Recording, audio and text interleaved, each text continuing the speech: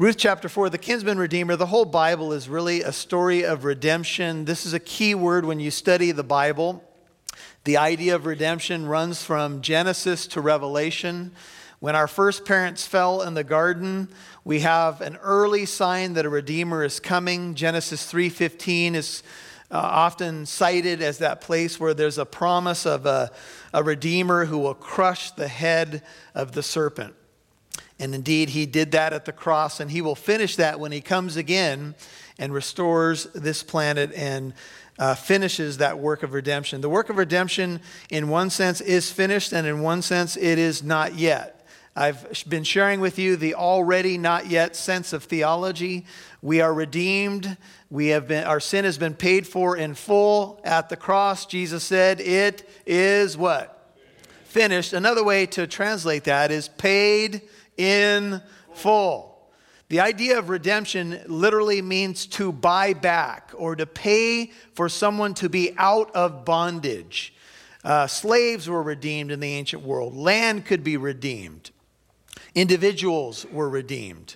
And we are the redeemed of God. The Redeemer has come to rescue us. And this theme moves throughout our Bible. We take note in the book of Ruth that life had been rough for Naomi and Ruth. In fact, the book of Ruth starts with 3 funerals. One for Naomi's husband, who's Elimelech. And then the 2 sons die, Mahlon and Chilion. And it starts with 3 funerals, but the book is going to end with a birth of a young man named Obed. His name means to serve. It has that connotation of service. And the book starts with funerals and ends with really a wedding and new birth. And that's the beauty of what redemption is all about. Sin and death came into the world because our first parents failed. They took the bait. They took the bite of the forbidden fruit. Sin and death came into the world, but then the Redeemer would come. He would come in the person of Jesus Christ to buy us back out of the slave market of sin. In the book of Exodus, God says to the sons of Israel, "I am the Lord. I will bring you out from under the burdens of the Egyptians. I will deliver you from their bondage. I will also redeem you with an outstretched arm and with great judgments." This is Exodus 6 and 7. "Then I will take you for my people. I will be your God, and you shall know that I am the Lord your God who brought you out from the burdens of the Egyptians." The first mention of the idea of redemption, really clearly spoken, is in Exodus. And it's very clear to us why. The children of Israel are in Egyptian bondage. 400 years of taskmasters and the mud dances and wondering, will God ever hear our cry? If you ever saw Cecil B. DeMille's depiction of the Egyptian slavery, there's an old man doing the mud dance, and Charlton Heston is out visiting his people, and one of the taskmasters throws like a hatchet at him and hits him in the chest. And as he's dying, Charlton Heston, who's playing Moses, grabs him, pulls him out of the mud. He said, "I will not allow a man to die in the mud." And then the man voices these words. He says, "My prayer has remained unanswered. I've been praying for a deliverer, for a redeemer, and my eyes have not seen it." And in the movie, it's a pretty moving scene because he was looking at the deliverer. Moses becomes a type of Jesus who comes into our bondage and delivers us. Now, we do all know that one of the big themes of the book of Exodus is this final plague. And when the final plague is going to come, the Israelites are told that they need to do something. They are to slay a lamb at twilight, and they are to put the blood of the lamb, on the doorpost and the lintel. It's been pointed out, if you haven't seen this before, by our Jewish friends and pastors, that when they put the blood on the doorpost, it would make the sign of the cross on the 2 doorposts and then on the top of the door. And if you had the blood of the lamb applied to your house in the threshold where covenants were made, when the death angel came, you would experience something called redemption. Death would not come to your door. But if the blood was not applied to your house, you would die. Or at least in this case, all the firstborn would die. And so this is the idea of redemption. When God parted the Red Sea and Pharaoh once again changed his mind and the Egyptian army was coming, and God covered them with the sea. They sang this song of Moses. Exodus 15:11 says, "Who is like thee among the gods, O Lord? Who is like thee, majestic in holiness, awesome in praises, working wonders? Thou didst stretch out thy right hand, the earth swallowed them.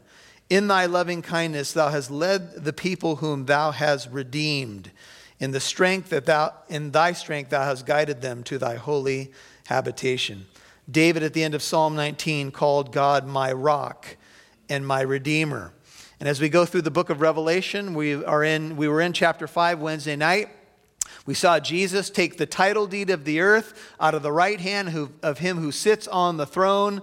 All of heaven began to praise him, and they said, "Worthy is the Lamb to receive glory, honor, and praise, for thou did purchase for God with thy blood men of every tribe, tongue, nation, and people." Listen to those words. Thou did purchase for God with thy blood.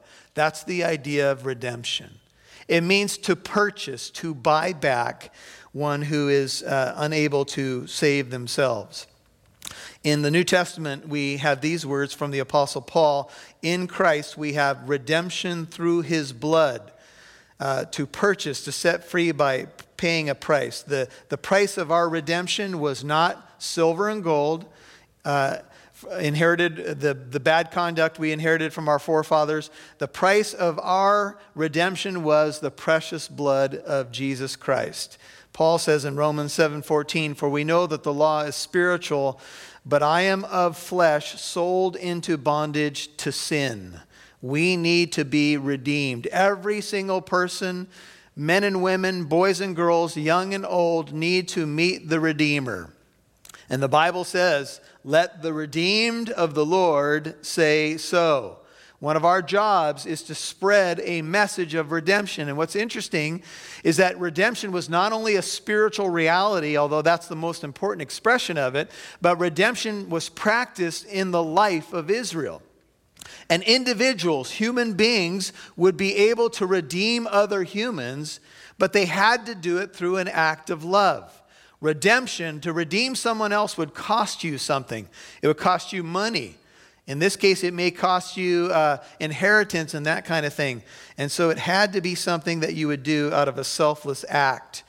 The word redeem, I've been telling you, in the Bible in Hebrew is goel or ga'al. It literally in the Hebrew picture language means to lift up God. Listen to this by Jesus. He said, "And I, if I be lifted up from the earth, will" what? "I will draw all men to myself." But he was saying this to indicate the kind of death by which he was going to die. The book of Hebrews tells us that Jesus has obtained eternal redemption. Hebrews 9:12, that is done.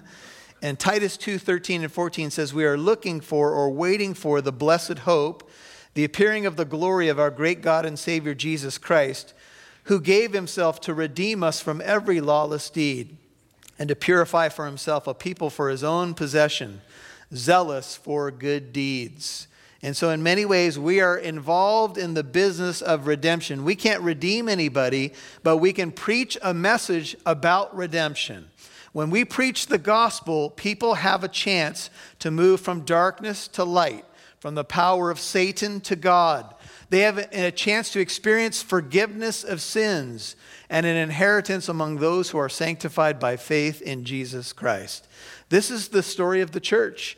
The book of Ruth is your story, by the way, because Ruth and Naomi were involved in darkness, famine, barrenness, and death. And they came back to Bethlehem, to the house of bread, empty, beaten up by life. And just in a few chapters later, light has come because there's a Redeemer. And now they're in the mode of waiting. At the end of chapter 3, as we were following the drama, we saw this scene between Naomi and Ruth. She said, 3:18, "Wait, my daughter, until you know how the matter turns out. For the man will not rest," that's Boaz, "until he has settled it today. And so we said now they were in a wait mode, but she was told it's going to be settled today. It's going to be all right. You're going to know. And I'm sure they were chomping at the bit, waiting for this answer about the redemption process. Isaiah 40 verse 31 says, "Yet those who wait for the Lord or hope in the Lord will gain" what? "They will gain new strength. They will mount up with wings like eagles. They will run and not get tired. They will walk and not become weary." Even though our redemption is already, in another sense, it is not yet. We are waiting for the appearing of the glory of our great God and Savior, Jesus Christ. We're waiting for our Redeemer to come. And Jesus said, when you see these things happen, look up, for your, what? Redemption draweth nigh, or draws near. When you see these things begin to happen, look up, because your Redeemer is coming. Oh, that's going to be a great day, isn't it? If we are here, whatever's happening on the planet, when the glory of Jesus Christ appears, I believe it's going to appear in the darkened sky, because the book of Revelation tells us the sun, moon, and stars will no longer shine their light, and Jesus is going to make the grand entrance of all grand entrances. We know some people like to walk into a room and, right? Granted, well, Jesus is going to make the ultimate grand entrance. He's going to illuminate the darkened sky with the glory of God. And by the way, all the angels are coming with him. Do you know how many angels the Bible says there are? Probably billions of angels. Can you imagine? Just the glory of Jesus alone is enough. But then all the angels coming with him, and there's going to be two responses to that coming. One is going to be, "Oh yeah." And another one is going to be, "Uh-oh." Apparently the Bible stories were true. And Jesus says, look up. Your redemption is here. When you begin to see these things happen, he says, your redemption's right at the door. See, this is what we wait for, even though it's already, in one sense, it's not yet. And that's kind of where Ruth is. Ruth has gotten, she's gotten some vibes from Boaz. They're in like, definitely. But Boaz has some obstacles to overcome. And so he's running around. He wants to redeem her. It's already clear that he loves her, but there's a few obstacles. There's another guy, another closer relative that he's got to deal with. And so here's where the story kicks off. This is the final chapter of the drama of redemption, at least in the book of Ruth. And let me just say to you that God will write the final chapter. In fact, he's already written the final chapter. It's Revelation 22. We know how the story ends. So whatever you're going through right now, be of good cheer, my brothers and sisters. We know how the story ends. And by the way, God is going to write the last chapter of your life as well. And since he is good and we know he's for us and what? Not against us. We know that our Redeemer lives. Job said it in the book of Job. I know my Redeemer lives. When did Job say that? When everything was cool and peachy in his life? No. He said, even if my flesh is destroyed, in my flesh I will see God. I know, not I hope, I know that my Redeemer lives. By the way, Job, many scholars believe, is one of the oldest books in the Bible. Job said that in the midst of difficulty, trial, and despair. Now Boaz, chapter 4, verse 1, went up to the gate and sat down there. So now he's in action as the ladies are waiting. And behold, the close relative. If you have the ESV, it says the Redeemer. NIV says the kinsman redeemer. There was more than one here, and they were family members. Probably not brothers of Elimelech, probably something like cousins, of whom Boaz spoke, was passing by. He had told Ruth there's another, and he's closer, so he's got the first right of refusal, if you will. So he said, turn aside, friend, sit down here. And he turned aside to sit down. Now Boaz went up to the gate and sat down, the gate of Bethlehem. The city gate was a main hub for any activity in the ancient world. Archaeology, by the way, has not discovered the city gate of Bethlehem, but every major city and town really had a city gate. The city gate was not only a place where you would enter and exit a town, but it was also a place where they would do and transact business. In fact, in the book of Genesis, we see Lot at the city gate of Sodom, which indicates to us that Lot may have migrated into some form of leadership even in Sodom, which was part of the problem with Lot. He began to compromise more and more. As you read a little bit about city gates and what happened there, the elders of a city would dwell there, and they would be there for different reasons. For example, one could be to settle a dispute. Another could be for some sort of ceremony or religious honoring. Another thing could be that there was some legal transaction that required witnesses. You know, if you have something that happens in a court of law, or something has to be done by, what's that person that stamps your documents? And notary. So there's extra witnesses involved in sealing a deal, if you will. And at the city gate, this is all that would happen. One writer says the city gate was the socioeconomic center of the city. Religious ceremonies, administrative matters, legal transactions, especially where formalities were required to be observed, all took place at the city gate. The elders of the city, who were in some sort of governmental oversight over the people, would hear complaints, settle disputes between members of the community. Interestingly enough, I've been telling you about Proverbs 31 and how in the Hebrew Bible, the book of Ruth follows Proverbs. And the question answers, an excellent wife who can find? That question is answered in the next book in the Hebrew Bible. That's the book of Ruth. An excellent wife is going to be Ruth. Well, it says of this Proverbs 31 woman that her husband is known in the gates, Proverbs 31:23, when he sits among the elders of the land. Proverbs 31:31 says, give her the product of her hands, and her works will praise her in the gates, Proverbs 31:31. And the idea there is that this excellent woman, Proverbs 31, she is so honorable, so well known, that her husband is known by his relation to her. And in fact, at the city gates, they say something like this: oh, that's the husband of so-and-so. She's an awesome woman. Amen. All the ladies in the room said, come on, ladies. Come on, ladies. Amen. And all the guys, you should have been backing them up with a deeper bass. Amen. Now, the providence of the Lord is on display, because all of a sudden there's this idea of, behold, Boaz at the city gate, he wants to make sure everything's done correctly. And all of a sudden, who comes walking by? The guy that he's got to transact some business with, right? I don't know how many people were in Bethlehem, but that's pretty good timing. You ever had something on your heart, you're somewhere, you want to deal with it, and all of a sudden, here comes the perfect person walking by. Hey, hey, hey. Apparently, this is we all know the word, coinky-dink, right? Here he comes, walking by. Behold, here's the close relative. And he took 10 men of the elders of the city, Boaz did, and said, sit down here. So they sat down. And then he said to the closest relative who happened to be walking by, Naomi, who has come back from the land of Moab, has to sell the piece of land which belonged to our brother Elimelech. And I told you that I don't think he's a literal brother, although they wouldn't even have to transact this business if he was. Naomi has this piece of land. She's destitute.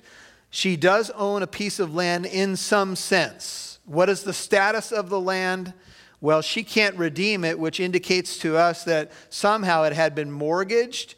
It may be that before Elimelech led his family to Moab during the famine, that he had to sell the piece of land. But remember, even if you sold a piece of land, it still became the right of redemption for that family. So if you had to sell it for economic reasons, you still could buy it back. And so the land is in some need of redemption, but we know that Naomi and, of course, Ruth have no means to buy the land back. So it's got to be done by a kinsman redeemer. His name is Boaz. His name means strength, and Boaz becomes a type of who? Of Jesus. We don't have the strength to buy ourselves out of the slave market of sin. We're poor and destitute spiritually. We're broken in bondage and sin. We need another to rescue us. And our champion shows up. He won't rest until he pays our redemption price. And so he's busy about transacting the business, if you will, to save us, to rescue you and to rescue me. That's the beauty of his love. Somebody has said that redemption is a story of romance. Think about it. People often talk about the Bible being a love story. It's captured in just these 4 little chapters, this jewel in our Old Testament called the book of Ruth, which really is a story of the whole Bible. It's a story of redemption. And so here, there's going to be a little business transacted. The Bible says in 2 Corinthians 8:9 that Jesus became poor that we might become rich, to buy us back. So he says, I thought to inform you, Boaz talking now to this other family member, saying, buy it before those who are sitting here, before the elders of my people. If you will redeem it, redeem it. I'm sure he was churning inside, though, because he didn't want him to say yes. He loved Ruth. He wanted to redeem her, but he had to do things right. He said, if you'll redeem it, redeem it. But if not, tell me that I may know. For there is no one but you to redeem it, and I am after you. And he said, I will redeem it. I think at that point, Boaz's heart sunk. He was throwing it out there. If you want to redeem it, you can redeem it. But deep down, he said, oh, please say no. Don't say that you want to be with her. Don't say that you want to redeem this land. But you got to do things right. And so all of a sudden the response comes, I'll redeem it. But Boaz was holding a card, an ace in the hole. I'm not sure why this other family member didn't know all that went with this, but he said, on the day that you buy the field, verse 5, from the hand of Naomi, you must also acquire Ruth the Moabitess, the widow of the deceased, in order to raise up the name of the deceased on his inheritance. Oh, by the way, there's a little fine print I need to point out to you. This be a package deal. This is not just about land. There's a woman who comes with the land. In fact, there's two women. There's Ruth and then there's Naomi, and this is a package deal. You've got to redeem it all. If you're going to redeem it, you got to redeem it all. Some people are real quick to want to pull the trigger on a deal until they realize all the implications of it, right? Oh, really? So notice the response. The closest relative said, I cannot redeem it for myself. And Boaz was going, yes! Yes, I'm sure he's trying to hide it, but yeah, baby. How many of you have ever had that moment where you're trying to play it cool on the outside, but on the inside you're leaping for joy? Sometimes this is the story of love. You ask a girl out for the first time, you try to play it all cool. Hey, would you like sometime to have a cup of coffee with a friend of mine? I mean, me? And when the girl says, that'd be great, you go, yes. But you try to play it cool, trip over a couple of things. Okay, well, I'll pick you up at 7. So he said, I can't redeem it. Redeem it for yourself. You may have my right of redemption, for I cannot redeem it. And Boaz had to be jumping for joy. You know, Jesus, for the joy that was set before him, endured the cross, although he despised the shame. You hear pastors say, what was the joy set before Jesus? Well, I think the joy was to please his Father, but I think ultimately the joy was to know that all of us who are Christians in this room are going to be in that community. I think the joy was to know that he was going to bring you back from the dead, if you will, into the land of promise, into heaven, and of course the millennial reign of Christ. The question before us is, what would love do? Now, scholars have pointed out that even though this is not exactly what's called the Levirate situation, and I'll explain that in a moment, turn to Deuteronomy just a few books back. Deuteronomy 25, it has the spirit of the Torah or the law, Deuteronomy 25, captured in Levirate teaching is found here, although it's not exact. Let me explain. And you've probably run across this before in your Bible, where if a woman was married and she died, it was the responsibility, the husband dies of the woman. It was the responsibility for the next brother in line who was not married to marry the widow, especially, of course, if there were no children. And so he had to go ahead and step up and marry her. And of course, when you think about it, this was more obligation. Is love always about feelings? Not necessarily. Agape love is what we owe. We love him because he first loved us. Love is a feeling, no doubt, but love is much more than a feeling. You don't stop loving just because you don't feel it, right? So many people say, I fell out of love.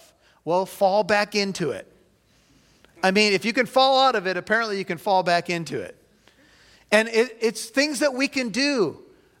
We have, as people who, as the years go on, you have to keep the flame of romance burning in your marriage. You have to do some intentional things. Buy her some flowers every now and then, even when Hallmark doesn't require you to do so. Can I get a witness? You show up with flowers, gentlemen, on days when it's not required and you're not under pressure, you will do well. Open the door for her. When she enters a room, stand up. She won't know who you are and what's happened to her husband. Why are you standing? Because you entered the room. What? This is the stuff of love. And love is a decision of the will, right? We don't always feel like doing things. You don't always feel like reading your Bible. I'm sure Jesus didn't feel like dying on the cross. All of his senses in terms of his humanity, and he was 100% human, he didn't want to deal with the cross, the shame, and all that went with it, not to mention the sin of the world placed on his shoulders. Deuteronomy 25 says these words. Look at verse 5. When brothers live together and one of them dies and has no son, the wife of the deceased, 25:5 Deuteronomy, shall not be married outside the family to a strange man. Her husband's brother shall go into her and take her to himself as wife and perform the duty of husband's brother to her. This is called levirate law. And it shall be, it just means brother-in-law, by the way. And it shall be that the firstborn whom she bears shall assume the name of his dead brother. This is to carry on the name. It's the idea of redemption still, that his name may not be blotted out from Israel. But if the man does not desire to take his brother's wife, then his brother's wife shall go up to the gate of the elders, and here's the gate again, and say, my husband's brother refuses to establish a name for his brother in Israel. He is not willing to perform the duty of a husband's brother to me. And the elders of his city shall summon him and speak to him. And if he persists and says, I do not desire to take her, then his brother's wife shall come to him in the sight of the elders, pull his sandal off of his foot, and spit in his face. And all God's people said, what? Just go ahead. Just hoik up a good loogie. Sorry to gross you out. Shapoom. Well, what's the meaning of this? Sorry for that. I ruined some of your breakfast. But anyway, this is what the Bible says. Spit in his face, and she shall declare, thus it is done to the man who does not build up his brother's house. And in Israel, his name shall be called the house of him whose sandal is removed. Everybody go back to the book of Ruth. All right, what's going on here? Well, there was an obligation to step in and carry on the family name. This is what love is supposed to do. But if a man said, I refuse, I don't want to do this, then there was a ceremony, and it included a sandal and a spitting in the face. Now let's pick up the story in the book of Ruth as we see what unfolds. Now, Ruth 4:7, this was the custom in former times in Israel. So the writer's telling us this is how they used to do things. Concerning the redemption and the exchange of land to confirm any matter, a man removed his sandal and gave it to another. And this was the manner of attestation in Israel. So the closest relative said to Boaz, the other potential suitor or redeemer, he said, buy it for yourselves. And he removed his sandal. Now in the Bible, the sandal or footwear was a symbol of ownership and dominion. In fact, Abraham was told, at this point he's Abram in Genesis 13, to go on walkabout, as the Australians say, walk about the land, and everywhere where your foot treads is yours. And so Abraham walked around, and everywhere his sandal hit, if you will, he had dominion over that area. It was his land. When the Jews would go through a different land, like a Gentile land or even Samaria, they would wipe the dust, remember? Off of their sandals. They said, we don't even want that dust sticking to our sandals. And Jesus said, if you go into a town and that town won't receive you or the gospel message, just wipe the dust off your feet in protest. My grandmother used to do this when she would go to a store and she would be unhappy about the service. She would stop at the doors, and I was a little kid with her, and she would say something like this in her Italian way: "I will never shop at this store again." And I'd be going, "Grandma, don't do it, Grandma." Protest. And then she would take her shoe. And I told you my grandmother had that special shoe. It would hit the checker on the head. She'd put her back in her holster. Anyway.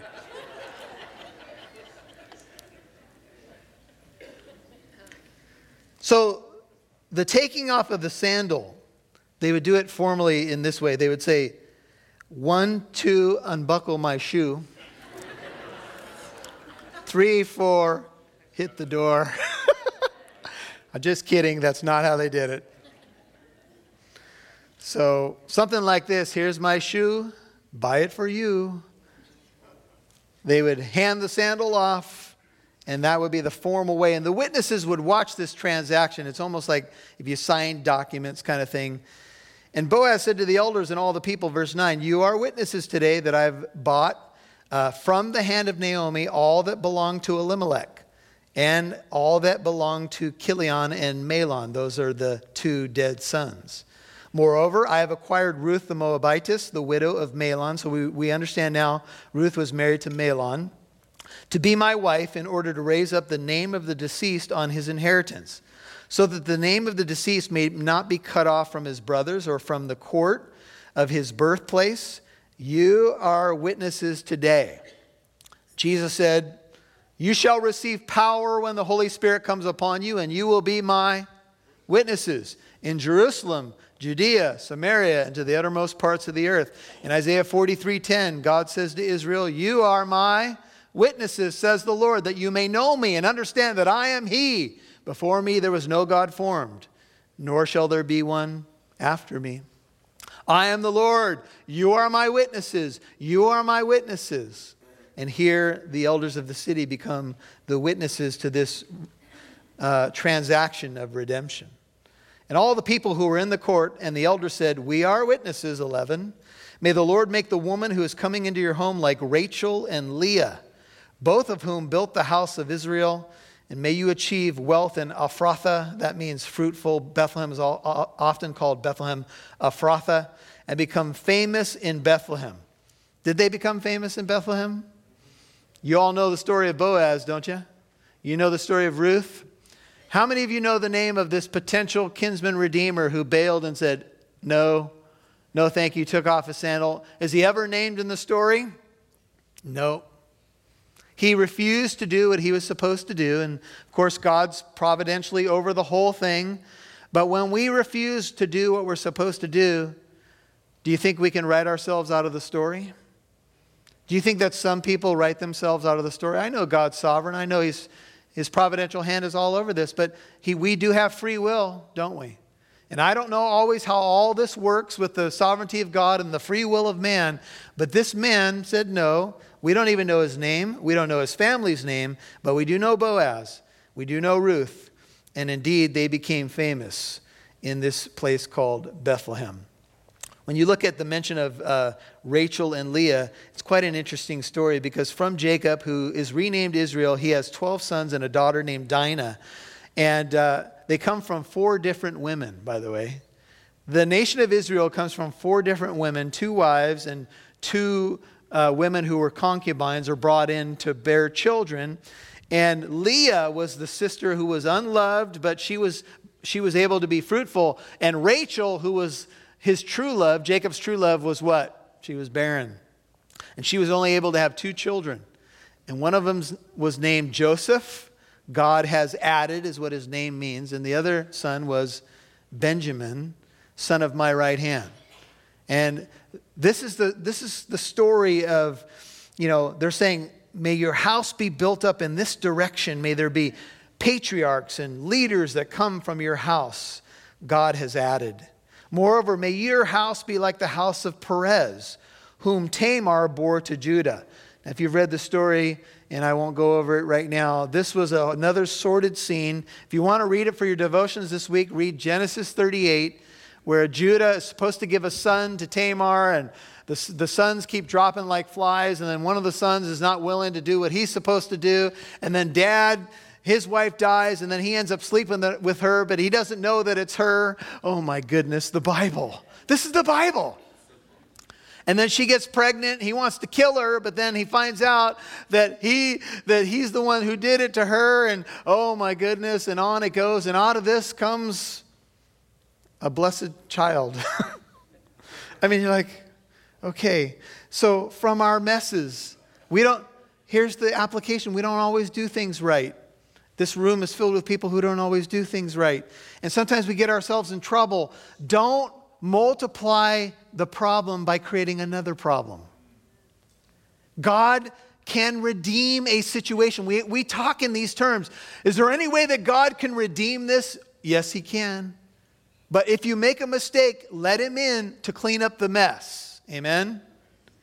Well, then the women said to Naomi, so now, verse 13. So Boaz took Ruth and she became his wife. And he went into her, and the Lord enabled her to conceive. Apparently up to this time she was barren, like a lot of the women of Israel. Sarai, Rebekah, Rachel. And she gave birth to a son.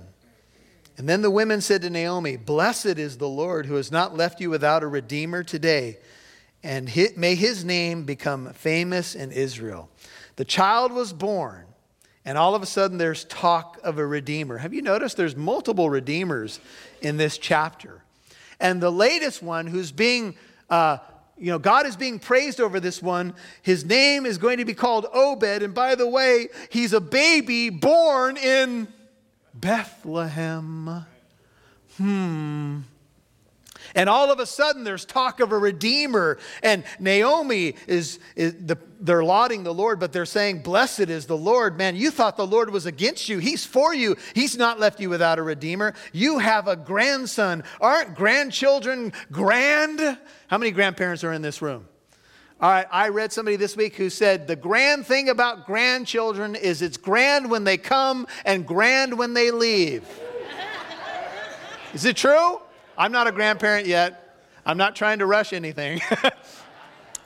But grand when they come and grand when they leave. And I've heard that you grandparents have secret stashes of sugar to put into these children, then to send them home by trying to accomplish some means of retribution. We totally understand where you're coming from. May he also, this little redeemer, be to you a restorer of life, a sustainer of your old age. For your daughter-in-law who loves you and is better to you than 7 sons has given birth to him. Man, the town was going, oh, God has been good. You were a mess when you came into the house of bread, Bethlehem. You came in and you said, I left full and I've returned empty. You didn't even pay attention to that Ruth the Moabitess. You dismissed her, and she has become to you better than 7 sons. 7 is the number of what? Perfection. Sons were celebrated because in an agrarian culture, they could help bear the load of work and so forth. And she, this woman that was dismissed, this woman that seemed like she was nothing, just an add-on, walking back into town, has become the vehicle by which God has poured out blessings, restored your life, and sustaining your life. Sometimes we feel dismissed. We're last pick for the team. Nobody remembers our name. We're not thought of. We feel like we're just kind of a fly on the wall, just another person, another face in the crowd, and then God changes our story. And he gives us this ability to speak into people's lives hope and redemption. God restores the years that the locust has eaten, Joel chapter 2. He restores it back to us. Jesus, of course, the ultimate picture of this is the restorer of life. He's the sustainer of everything, the universe and us. He sustains us through every season of life. And Ruth, of course, someone who nobody would think would be a hero of the Bible, has become quite a hero indeed.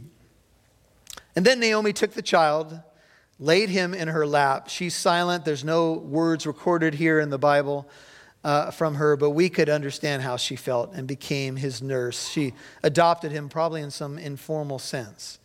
And the neighbor women gave him a name, saying, A son has been born to Naomi. Do you remember when she walked into Bethlehem, the women were all standing there? We kind of wondered if they were gossiping or... Now the women of the town say this. They said, a son has been born to Naomi. Picture Naomi with the child in her lap. When you're a grandparent and you look at that baby for the first time. I got a funny story. When Shane was born, you know how they wrap the little baby really tight? And so I brought Shane out to my mother-in-law. Her name is Ann, and she comes here. And she told me later that when she first looked at Shane, she thought he had no legs because he was wrapped so tightly. And do you know how sometimes they open up the blanket and boing, the legs just come out? Anyway, so that's something that you now know about Shane. Anyway. So they said, a son's been born to Naomi, so they named him Obed. He is the father of Jesse. Oh, would you take a look? The father of David. Now, Obed in the Hebrew means that this kid did not like going to bed.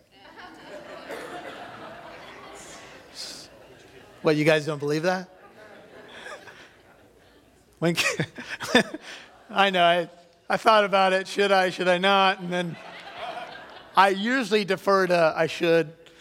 And I'm sure you guys are all learning that, right? But kids, when they're growing up, oh, bad. And then we quote the Bible, Goliath down. It's Goliath.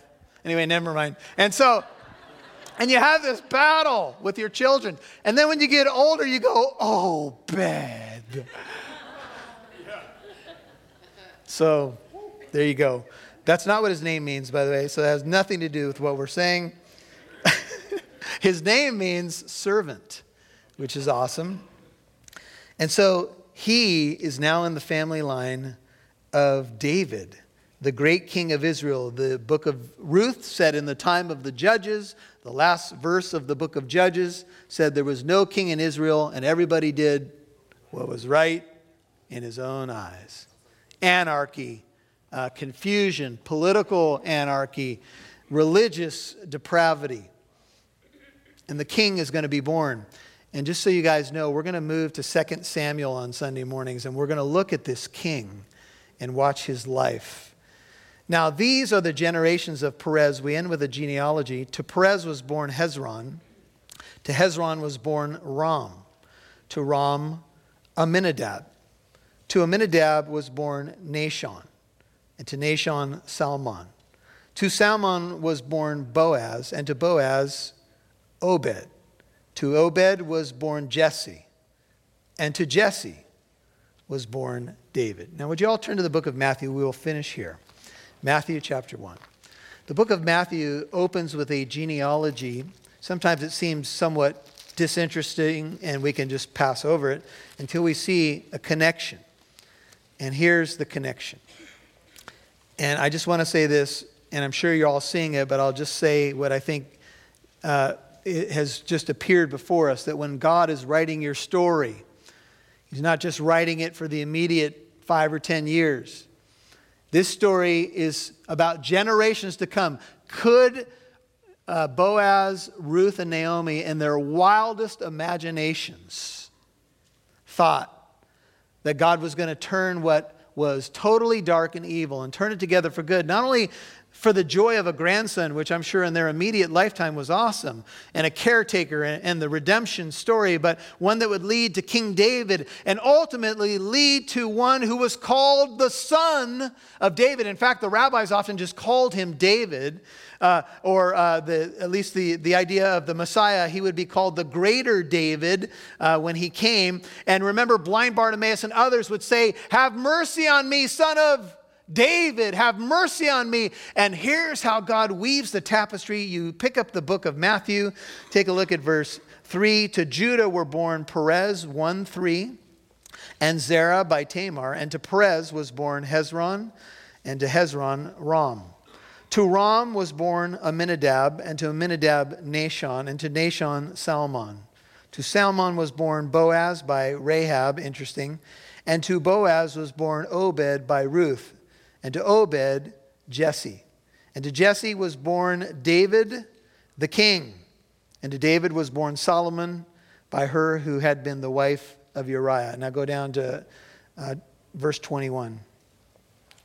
And she, as all of this is unfolding and the angel is bringing perspective and assuring, he says, she will bear a son, and you shall call his name, this one who comes from the line that we just read about. His name shall be called what? Jesus. Jesus means Yahweh saves, or we could put it this way, Yahweh redeems. A Redeemer is coming. His name is Yeshua. His name is Jesus.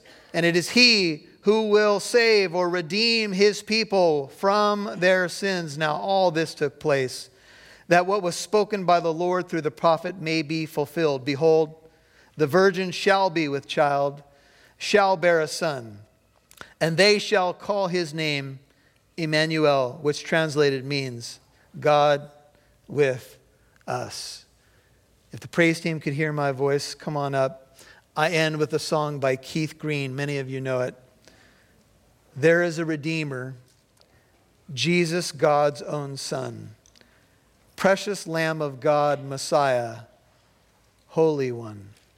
Jesus, my Redeemer, name above all names, precious Lamb of God, Messiah, O for sinners slain.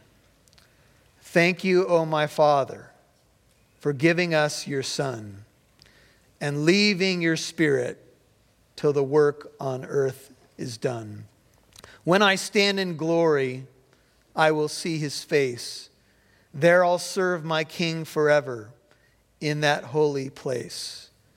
Thank you, O my Father, for giving us your Son and leaving your Spirit till the work on earth is done. There is a Redeemer, Jesus, God's own Son, precious Lamb of God, Messiah, Holy One. Thank you, O my Father, for giving us your Son and leaving your Spirit till your work on earth is done.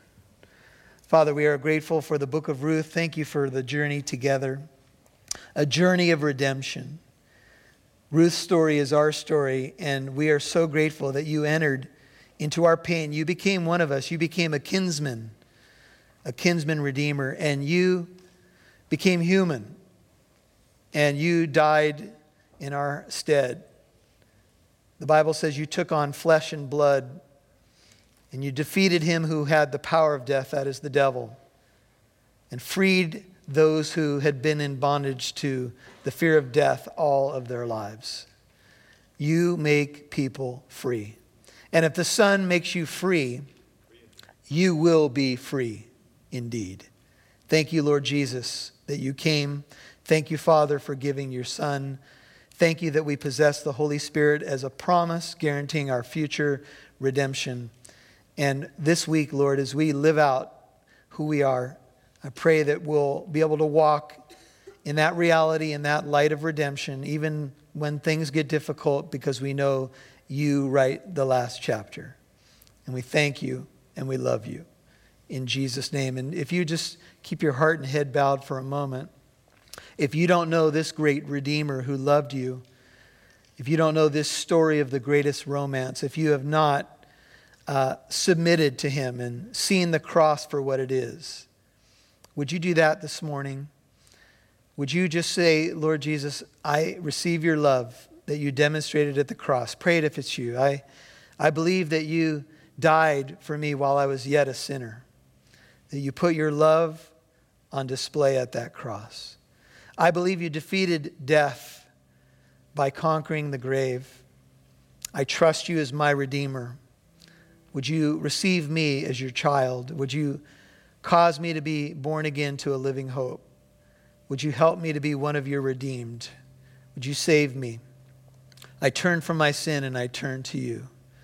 Lord, for those who may be rededicating or receiving you for the first time, or those who will listen to this later, I pray that you would add to your kingdom those who are being saved by the power of your Holy Spirit and for the sake of your glory. And I pray that this redeemed community would go out onto the highways and byways. Help us, Lord, to be looking for ways to share this story of redemption by the way we live and by the words we share. In Jesus' name I pray. And all God's people said, amen.